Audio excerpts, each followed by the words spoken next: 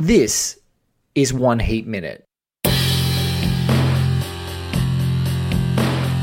Drop of a hat, these guys will rock and roll. What's your name? Wayne Grove. Look like gangbangers, working the local 7-Eleven here. Robbery, homicides, take it out. Give me all you got! Give me all you got! I do what I do best. I take scores. You do what you do best. Trying to stop guys like you. A podcast dedicated to all 170 minutes of Michael Mann's LA crime opus Heat, 1 minute at a time. Ladies and gentlemen, welcome back to One Heat Minute. I'm your host, Blake Howard, and joining me for the 150th minute of Michael Mann's 1995 crime opus for his third appearance on the show is the award-winning author of She Rides Shotgun, the terrific manophile and owner of Heat action figures, Mr. Jordan Harper. Welcome back to One Heat Minute, my friend.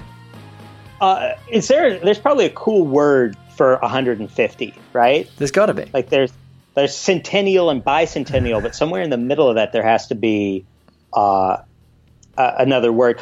You know, so I own Heat action figures, but you know what I don't own? What don't you own? Is I don't own a pair of custom-made Vans, because you can have custom-made Vans, yes. shoes made, and you can send them photos and stuff, and they'll print them on your Vans. What they will not do, because I've tried twice now, is they will not make me a pair of Vans with Tom Sizemore's face from the diner scene on the Vans. Apparently, it's copyrighted material, and they won't do that. I'm thinking about. I don't know how I'm going to get this done, but I so want that. You know what I want? I want Van Sant on Vans. I want Roger Van Zant on Vans. That would be great. That would be great. Just William Fichtner's cheekbones, just amazing on Vans. And because the people who get it might die laughing every time they see your feet. And the people who don't are like, who is that? Why has he got that guy's face on his feet? What a weird guy. But yeah, so amazing. Yeah. So, you know, I'm keeping the dream alive. You know what else I would like to own is a T-shirt that has the Michael Mann logo from the end of Miami Vice. You know, the card that says like a Michael Mann production in those like 80s colors. So great. Yeah. There's not like right now today they're not a sponsor of the show, but if they do want to sponsor, Roots of Fight is like a really great website, and they do a California-based website, and they do revitalized versions of like original fighters merchandise, and also, you know, custom versions, but revitalized versions of fighter merchandise from the days that are fighters. So today, like right now, people can't see this because obviously it's an audio podcast, but I'm wearing a replica Muhammad Ali Kinshasa Zaire Rumble in the Jungle t-shirt from Roots of Fight, which is just awesome. And they have all these great shirts, Tommy Hitman Hearns, Roberto Duran, count them. There's amazing fighters. But like what's so cool about this is like you get to wear it and have that little bit of a feeling like you're in that fight camp. You might have been there, you know, that sort of thing. And I'm just like, you're exactly right. They're missing a beat on even just, okay, for Beverly Hills 90210 nerds, how much would you like the Aaron Spelling? Like an Aaron Spelling t-shirt? Like it'd be badass. It'd be badass to have that shit. So cool. First of all, I have a couple of Roots of Fights t-shirts myself. I have an old Gracie one from Gracie Jiu-Jitsu. Awesome. Love it. And second of all, I think we just came up with like a business plan. Like all 80s, you know, you could have the woman shushing in the movie theater. Do you remember that one? Yeah. Dun, dun, dun, dun, dun, dun, dun, shh. And then Homer even says, "You too, Shushy." Like that's yeah. Or the sit you sit dog. All of those. Yeah. All of those as t-shirts. Yeah. And all of us 80s and 90s kids would be just buying that shit up like Roots of Fight for fight fans, and those sorts of things. But yeah, no, like, okay, this is copyright, so Jordan and I will take this off air, and we'll go and do it. But no, I'm sure there's something like that. That'd be really cool. Really officially licensed cool stuff like that. All right. I don't know how the hell we got here. But what I will say is we're at the 150th minute and it's important. And I'm so grateful for Mr. Harper here, Jordan. Thank you so much for being a part of the show, my friend. And also, just right off the bat, thank you for being such a huge proponent and encouraging the show and a supporter of this whole thing. We are in the downhill slope of this show big time. Really, after this, there are 15 episodes to go. So before the credits. So it's been an incredible journey, and I thank you for your part in it. Oh, well, no, I love doing this. I feel I come alive when I get to be this nerdy with you. It's so much fun. And really, it's really amazing what you've done. Have you added up the runtime of your podcast yet? No, not yet, but I know the mean length is about 45 minutes. So I reckon out of now, what will be, as folks are listening, 150 episodes, you're probably looking at about 120 hours of heat talk. Woo! Which is incredible. I know we have to actually talk about the movie, but I do want to say I got owned very badly online today. What? I won't even get into it. Was Jed Ayers, guest of the podcast, Yes. noticed today a resemblance between me and Ben Shapiro, where I look like the after photo. At least I look like the after photo. And I think I'm a foot taller than him because I'm 5'8". But anyway, I only bring that up because I saw you get owned online the other day, and I thought it was very funny. And I only bring it up because I don't even remember who it was, but it was a woman. I think that was important because one of my dearest friends, Maria Lewis, absolutely smashed me online. But go on, please do say she smashed me. You can correct my language, and I only bring it up because it completely applies to me too. Where you recommended a film, you recommended JFK to her, which I just wrote on Twitter. So this is where your friends attack you, Jordan. They come and blindside you and just smash you for everyone to see. And she's got a lot of followers. So I wrote, I'm watching JFK again because it's a Marvel. And she wrote, is it though? She's like, is it though? And I said, yes, it is. It is actually. And she goes, I know the tweet you're referring to. She goes, I could program a 10 movie marathon for you without even consulting you at this point. It has to be a movie from the 90s, has to be 45 minutes too long, and has to be about 85% dudes doing dude things. It's true. She smashed me, and I was like, God damn it. And LA Confidential is one of those movies. And I'm like, God damn it, she's right. She's right. No, and JFK is too. And I've watched the longer director's cut of JFK. That's what I was watching. Because it's a Marvel. It is. It's really, I mean, as far as I don't know if that won the Oscar for editing, but it should have. Yeah, I believe it did. I'm going to Google that. I think it did actually win the Oscar for editing. I mean, it's really it's so fast. I mean, obviously, it goes without saying the film is completely full of shit. Yes. But that doesn't make it a bad movie. It's a fantastic movie. Yeah, no, and it did win the Oscar for film editing. Yeah, so as it should. As it should. Yeah, look, it's I think it's pretty openly myopic around its perspective, and it's it throws a lot of there's that great and I think Garth was interacting with me about it. He was talking about that great Donald Sutherland scene, which is a guy who kind of maps out conspiracy. Mr. X. Yeah, Mr. X. Conspiracy Theory 101. For Jim Garrison's character, and it's just unbelievable. Like, it's 10 minutes of the military industrial complex and what are the sort of underpinnings of all of the conspiracy theory hysteria that are even still really resonant now. Like, in 10 minutes, it's just exquisite, this beautiful scene. But yeah, I just think it's stunning. Like, it's just so, and it's one of those movies. I think a movie is great when it is long and it does not feel long. Because I turned it on the other night. It was probably after 9 p.m. in Oz, and I was like, uh-oh, I'm done. I'm watching this whole freaking movie again. So I fly a lot of American Airlines, and for some reason American Airlines always has JFK as one of their available films. Great. And it's a great movie for a flight because it's really long. So I have watched JFK in the last year 2 or 3 times. Great. Because it's very watchable. Very, very watchable. If a movie that has Joe Pesci and Tommy Lee Jones doing poppers together isn't your cup of tea, then I don't want to know you. Okay? I don't want to know you. That's enough. So many great performances like that.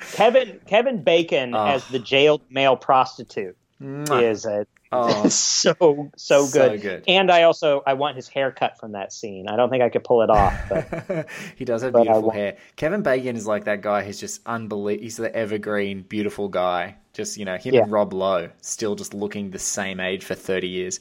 But no, it's a great movie. It's a really great movie. But again, don't go to Hollywood for history is a good phrase that a nerdy friend of mine always says, and I think that's pretty apt. It's not quite historically accurate, but it's inquisitive and skeptical, and those things are cool.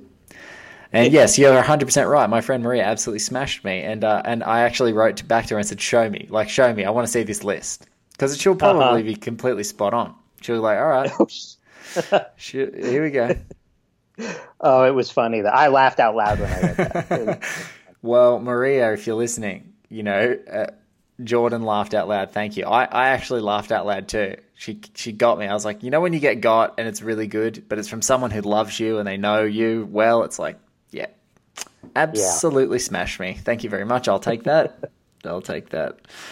Well, look, we're at a great, this is for the 150th minutes, 100th minute, 50th minute, all great minutes, very interesting minutes. And right now, we're in what you can broadly call Neil McCauley's incursion of this like airport Hilton. And you've got flecks of Edie's doubt around the entire situation and nervousness. You've got Neil going into a hotel like the stakes are incredibly high. You've got callbacks to previous scenes where unless you've watched this movie as many times as Jordan and I have, you're seeing actors for the second time and then realizing, is that the same guy as I saw Pacino call earlier, and sort of figuring that out. And it's a really fascinating little scene of him making his way into this hotel. So we're going to check it out. We're going to listen now. You guys are going to listen along, and then Jordan and I are going to catch you up on it. And the one thing that I will say that Garth Franklin said of this minute when I talked to him about doing it with Jordan, he's like, oh, that's the cop who's working behind the counter in this hotel actually... that makes sense for LA because everyone has two jobs because it's so expensive there. So here we go, guys. Minute 150. Wow. Thanks for being along. If you've listened to every episode, I'm unbelievably grateful to you. Thank you so much. And if this is your first episode of One Heat Minute, welcome.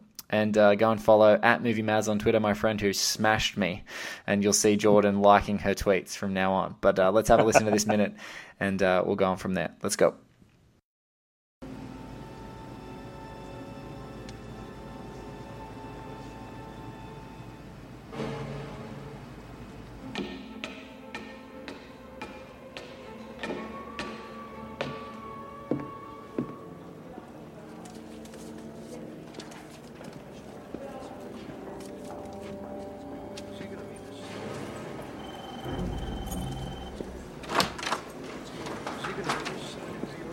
Yeah, in the hotel there. All right.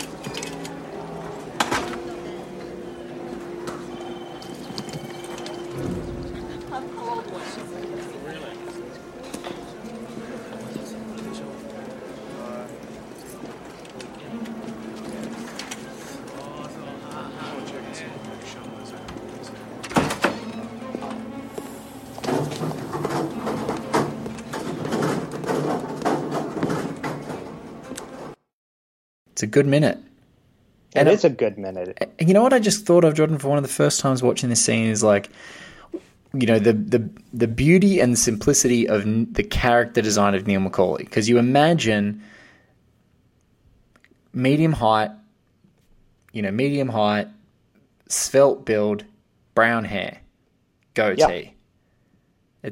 That's everyone. Like, you know what I mean? Like and to imagine what it's like to be these cops in this building, in this hotel, where people are wearing suits and have brown hair and goatees, it must just be like what we don't see from this hotel person, but we do see so many other times in this movie is like, imagine how many goddamn Neil McCauleys they're spotting every second. Like, right. And in this moment, I think it emphasizes it to perfection. It's like, how do you track this guy? Like in a crowd, he just slips away. Well, he slips away, and he does it and it's an echo of the first time we see him when he's stealing the ambulance, in that he knows exactly how you sneak through a building, which is don't sneak at all. Yes. He gets to this place where he can see that is a cop. He's got a pump shotgun, and instead of like pressing up against the wall and moving, he just walks right out the door. He doesn't really even pause. No. And he, the depths of his like disguises, he's kind of fiddling with his ear a little bit to kind of mask his face. Yes. And walking into a crowd, like he walks into sort of behind the reception area where there's a stack of people that are attempting to check into this massive and very, vibrant, lively hotel. And so all he's got is like a 2 or 3 meter walk to just cover his face. And then he's already making a beeline for the elevators out the back.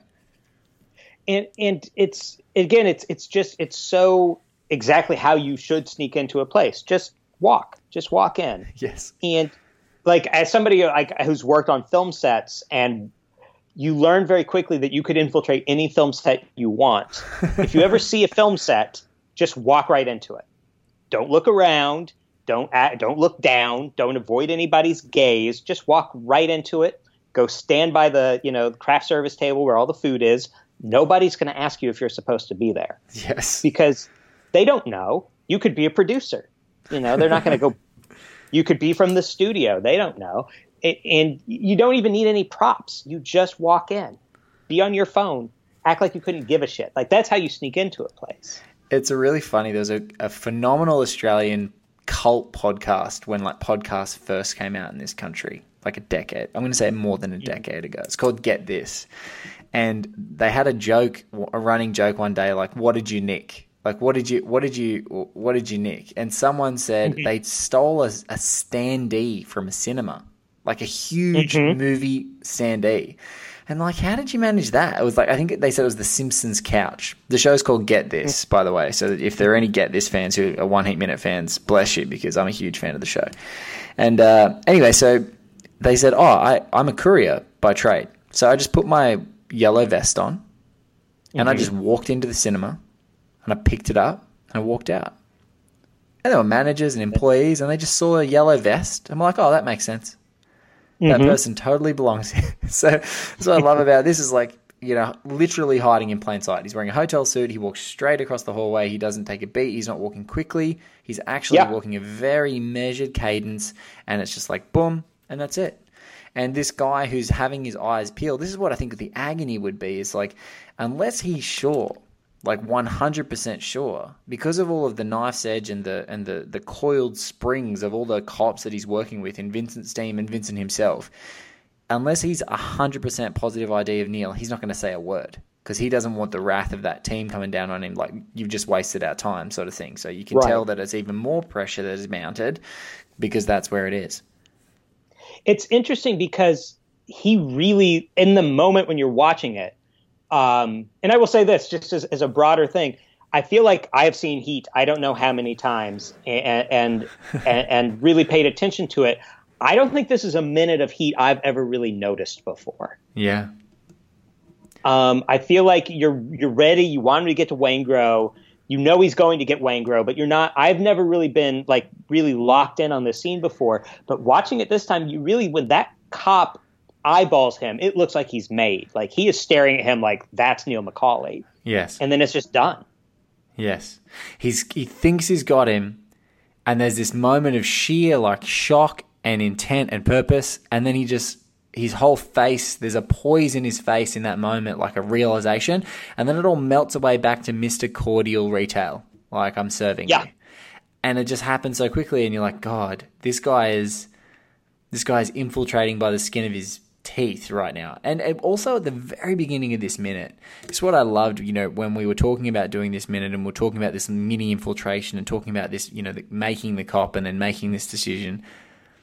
I love Edie's shaking hand at the beginning of this minute. It is out of control good because it's like, it's one of those things that it's very rare in this movie that you're feeling exactly what all the characters are feeling at any given moment, especially in the heightened state of things. But when her hand shakes, it's like you realize that your hand, like in the cinema recently, I saw this on 35mm print in its true glory. And I reckon when Edie looked at her hand and her hand was shaking, I think my hand was shaking. I was so involved in this movie at that point. Oh yeah, no, it's a great, and it's a human moment from a character who is, I think, in the later part of this film, a little underdeveloped because she's doing a crazy thing here. So it's really important that we see her not be cool with it in this moment, which is exactly right. That her hand is shaking. She doesn't even really know what's going on. If she knew why they were stopping at this hotel, her hand would be shaking a whole lot more. Yeah, absolutely. And Lord knows I didn't come here to poke holes, but I do want to talk. You're allowed to. Has anybody? Have you ever discussed, or are you aware of the book Where the Money Is? No, I'm not. It's a fascinating book. It's my favorite book on bank robbery that I've ever read. It's by Gordon Dillow, who was for 20 years the head of the bank robbery division in Los Angeles, which was, and probably still is, the bank robbery capital of America. And every chapter of it is about a different kind of bank robbery, and he illustrates that case that kind of robbery through a specific case. He does, notes, he does tunnels, he does Inside Man, and then he does armed robbery. And the armed robbery is the North Hollywood bank job. Yes. And he opens up that chapter watching a movie and laughing at how ridiculous that movie is. And that movie that he's watching is Heat. Of course. Which I think is fascinating because when you or I, or when we talk about Heat, you talk about Michael Mann, we talk about how realistic and gritty authentic. It is, right? Yeah, gritty. Yep. Yeah. But to an FBI man who's covered bank robberies for 20 years, it's just ludicrous. Yes. And I'm not saying that as an insult because to me, and this is me speaking more as the writer than as a fan, to me, realism is a tool. It's not the end goal of what we're doing. No, everything is heightened. Like, yes. I think when people say things are dramatic, when we're doing things in drama, it's elevated. You don't want the situation that's unelevated. If it's boring as batshit, exactly. Or there has to be some kind of take on the boring as batshit bank robbery, like in an absolute wonderful, wonderful bank robbery movie. The Old Man and the Gun, David Lowery's The Old Man and the Gun with Robert Redford, which is I haven't seen it yet. Oh, Jordan, we're not doing a recording for this 1 8 minute podcast, but we're gonna have a Skype call after you watch that because it is exquisite. But the bank robberies in that, it's just someone walking up to a counter and going, "Give me all your money.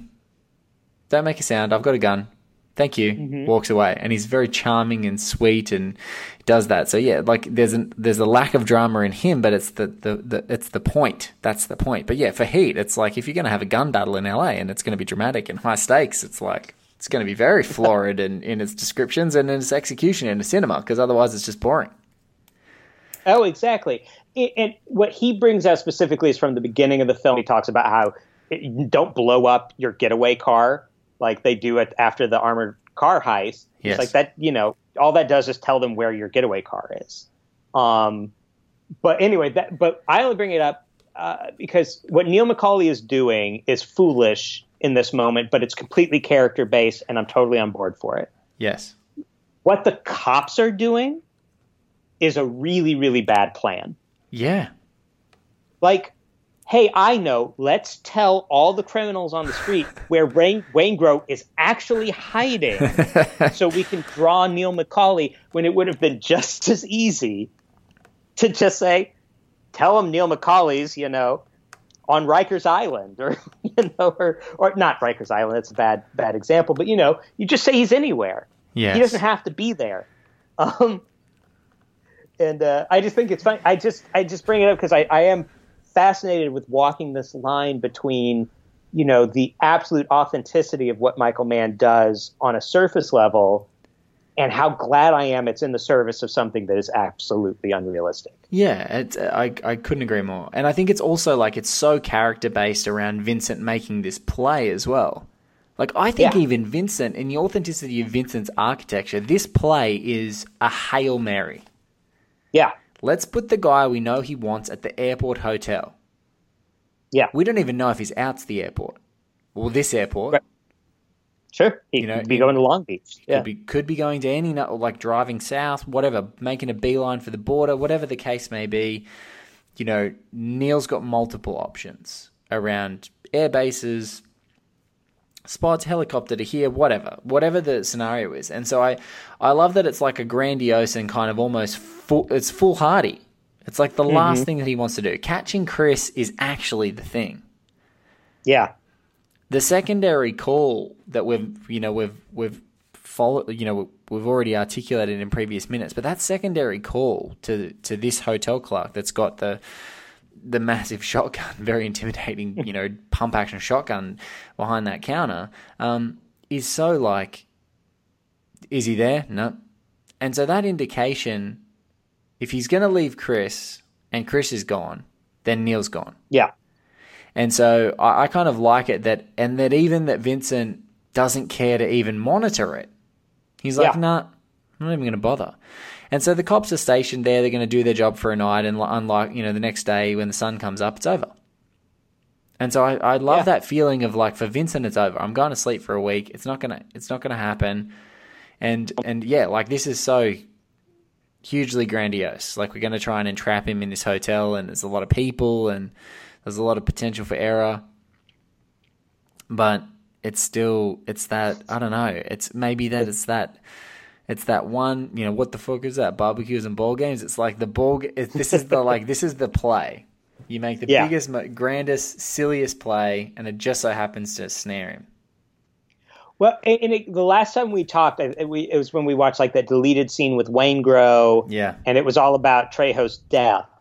And we talked a lot about how I really feel like Waingro's role as the villain of this film is really, really important and outside, bigger than his screen time for sure. Yes. And at the end of the day, it is true that essentially Vincent never really got that close to catching Neil McCauley in any way that didn't involve Waingro. Correct. Waingro put them on the bank job in the middle of the film.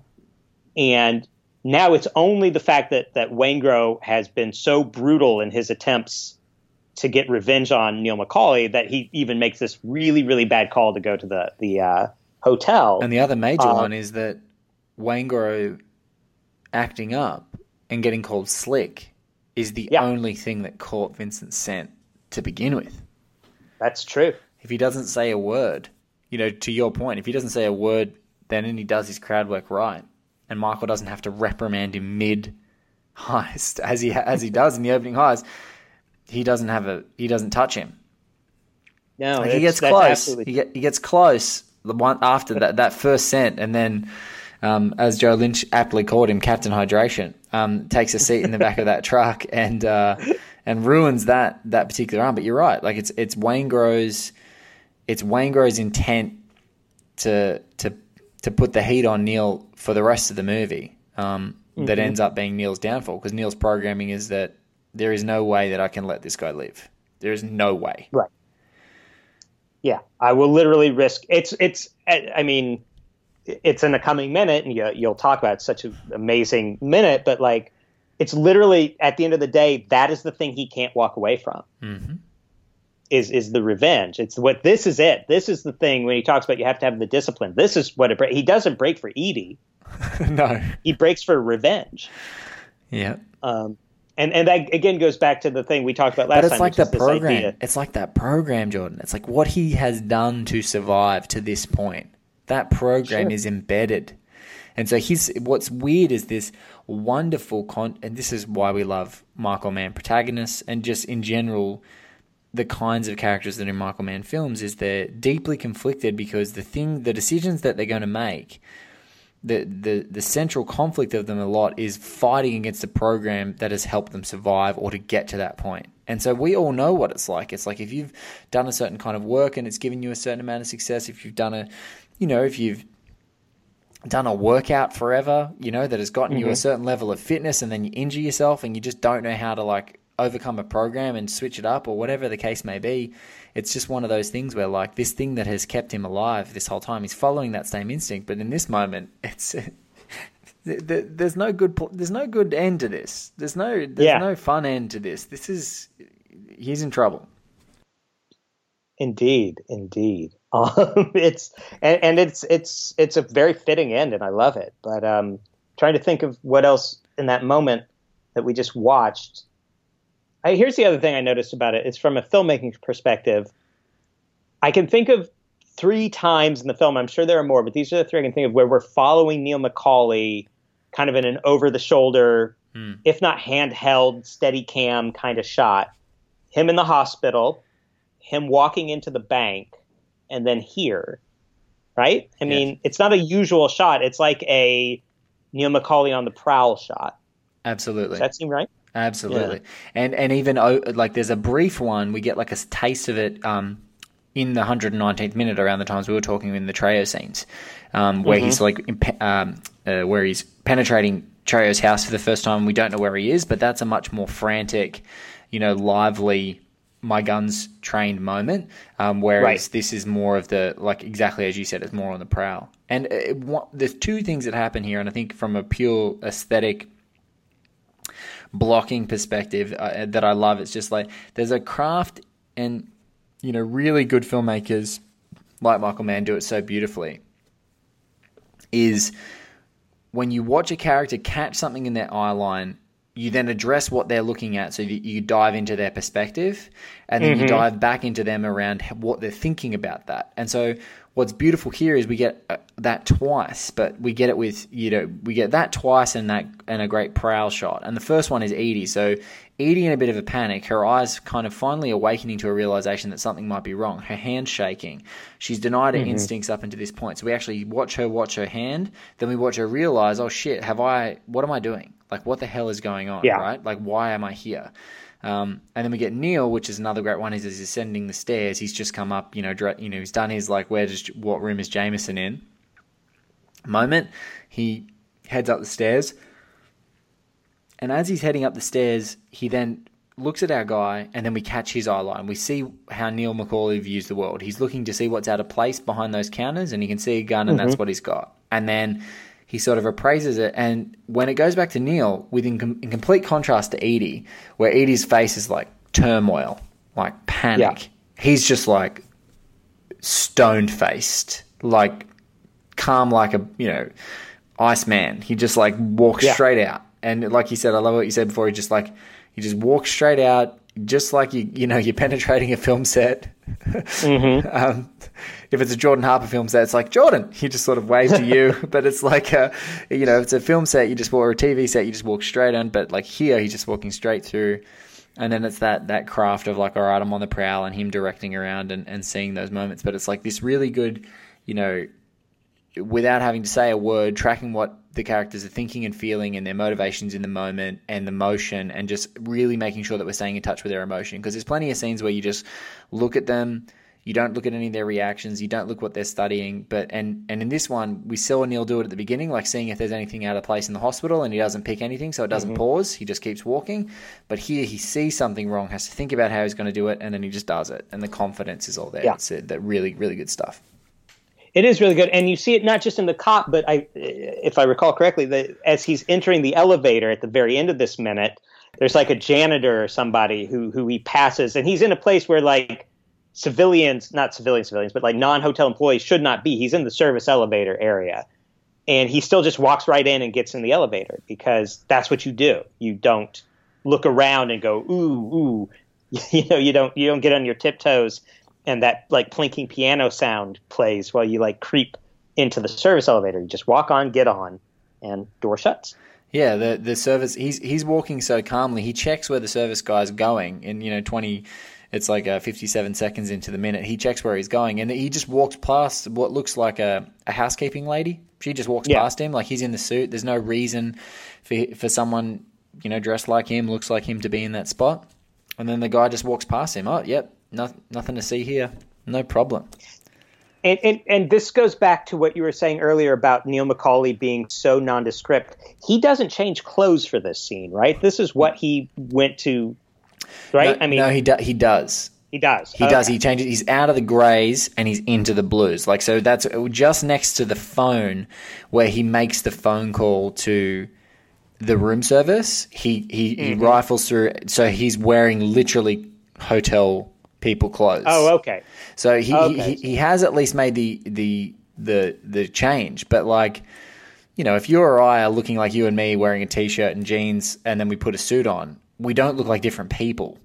Like, right. you know, you don't look like different people. Like, but Neil seems to fade into that level. Like, he's got like a nondescript haircut with nondescript facial hair, and he's in medium height, and the suit fits like a work suit fits. It's not like beautiful and completely trim. It's like sort of a little bit, got a little bit of oversized. You know, it's he's looking the part of nondescript guy perfectly.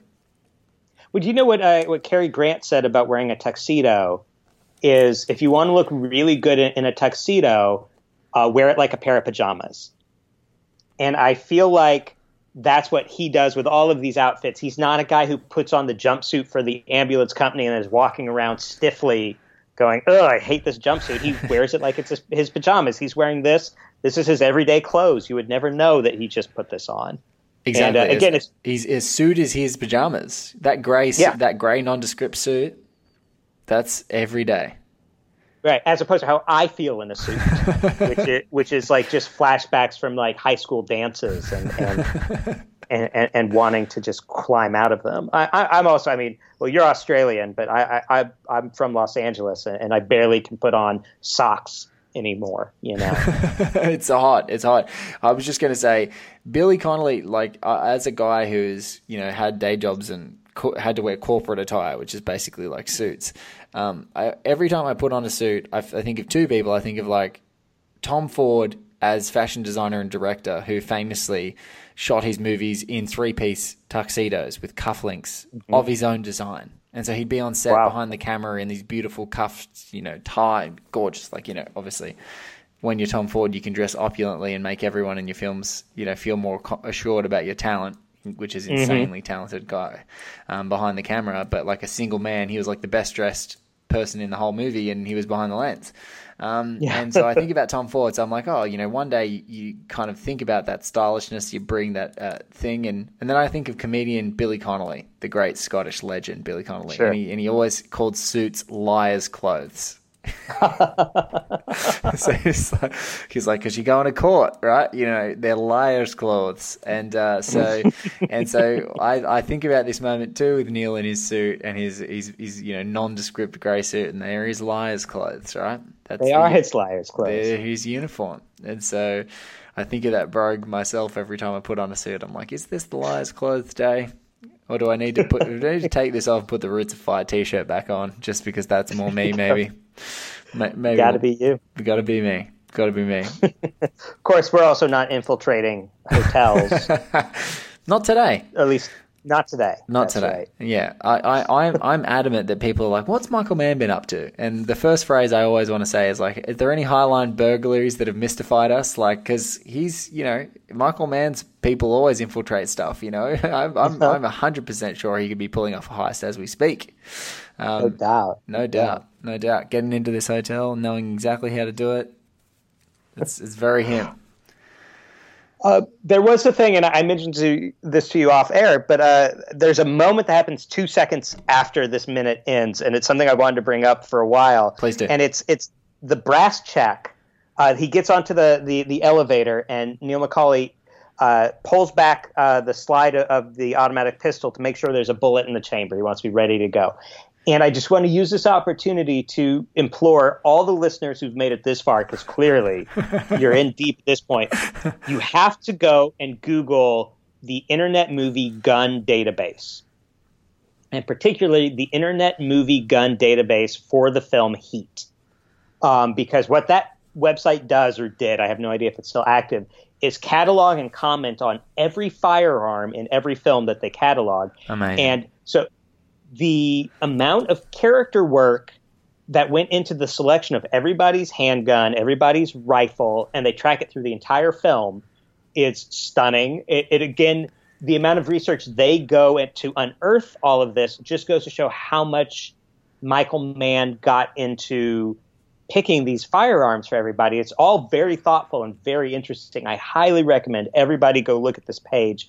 But the brass check moment is interesting because it's the moment, and it just ties back into this realism thing I was talking about earlier. It's the moment in the film that they knock Mann for, because apparently Macaulay's brass check method is highly unsafe and would not be the way that a professional like him would do a brass check. I love that they're criticizing the safety, and they use that exact framing. Neil McCauley, we've seen his aptitude with a weapon, and Neil would not check his weapon like that. I love that it's less about the nitpick of the gun and more about what the character would do, as he knows what's safe. That's so good.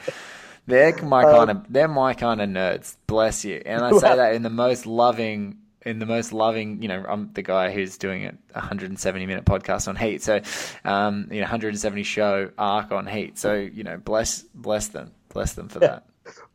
But it really, I mean, it's fascinating. They track who's got Marine issued firearms and who was a Marine and all this stuff. I mean, we've talked about it, or you've talked about a lot of this stuff.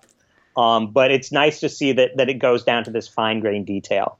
So good. I love that. Well, it's pretty great.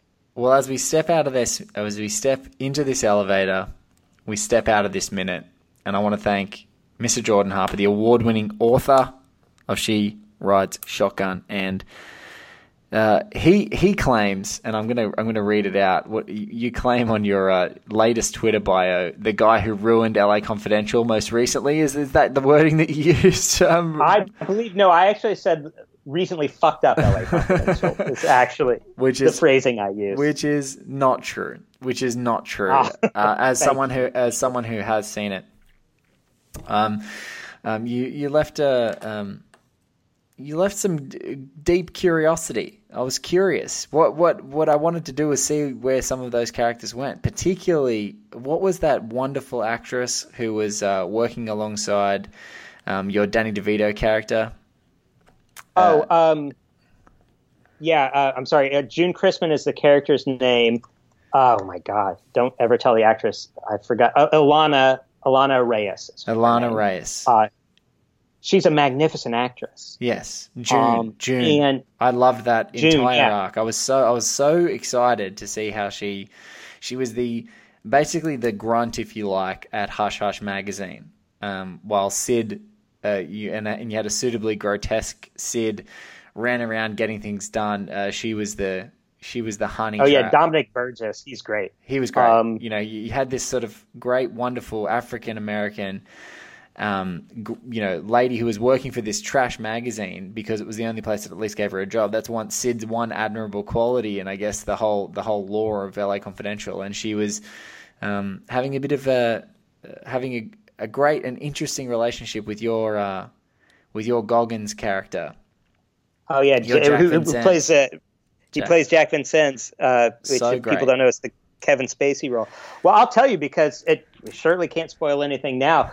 The whole plan was to kill Sid off halfway through the first season as a victim of this Dr. Frankenstein serial killer, which is actually what happens in the books. Sid doesn't last very long in the book. Yes.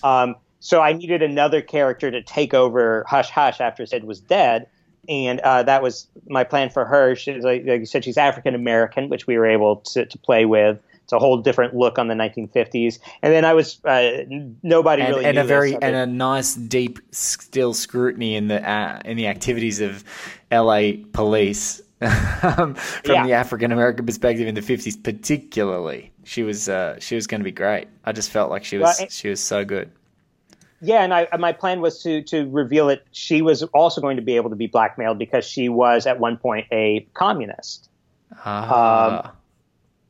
Which I hadn't told anybody. Nobody knew that except for me. But I just thought, because I wanted her to be the one relatively morally pure person on the show, and yet I still want her to be blackmailable. And there's actually a very strong African American membership in the Communist Party in like the 40s, so it was not that far fetched. Not far fetched.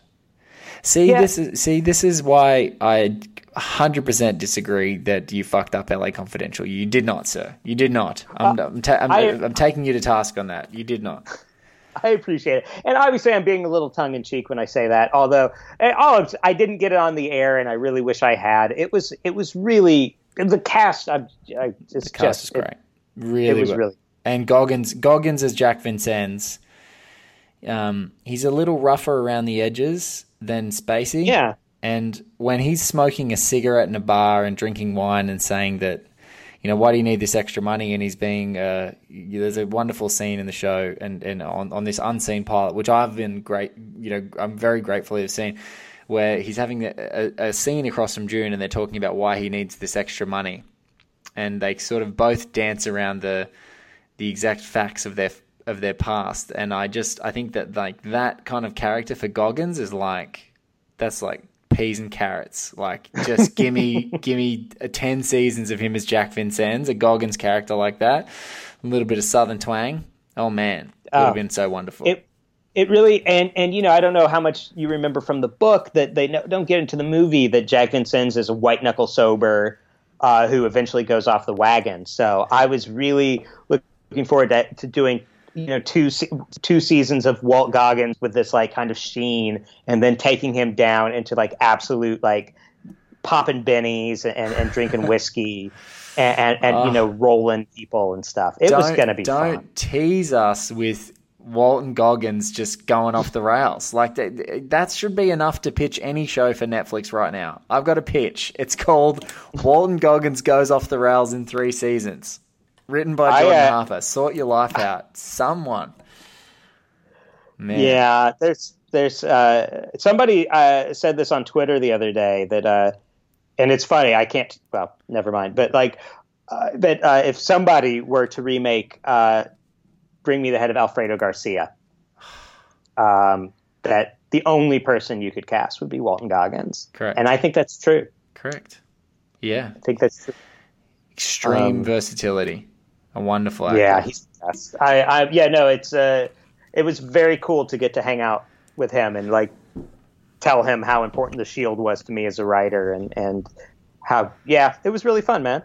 It was cool. Well, look, I'm sorry to bring up anything sore if I have, mate. I just am an admirer of your work. An admirer of your work, and particularly of that too as well. And and it's been an absolute pleasure having you along for this journey. And thank you so much for being my guest on the 150th episode of One Heat Minute. Thanks so much for having me, man. I have a blast every time. Guys, Jordan Harper at Jordan_Harper on Twitter. Follow him there. He'll let you know what he's up to, and you can catch up on it. You can also jump straight to Amazon. And I know because if you go to Amazon, you can buy his books, particularly She Writes Shotgun, a nice hardcover, actually cheaper than you can buy in Australia if you buy it from amazon.com.au. And it makes you ship the United States hardcover version, which actually looks better than the Aussie version. So do that and get the man some royalties for God's sakes. And please. And definitely highly recommend. Thank you to Mr. Garth Franklin for our web design. Thank you to Mr. Paul Davies for our awesome theme. And we will catch you on another episode of One Heat Minute just around the corner. And we will make sure when we check that brass check, it will be done with the safety of the Internet Movie Gun Database. Thanks, man. Later. Thanks.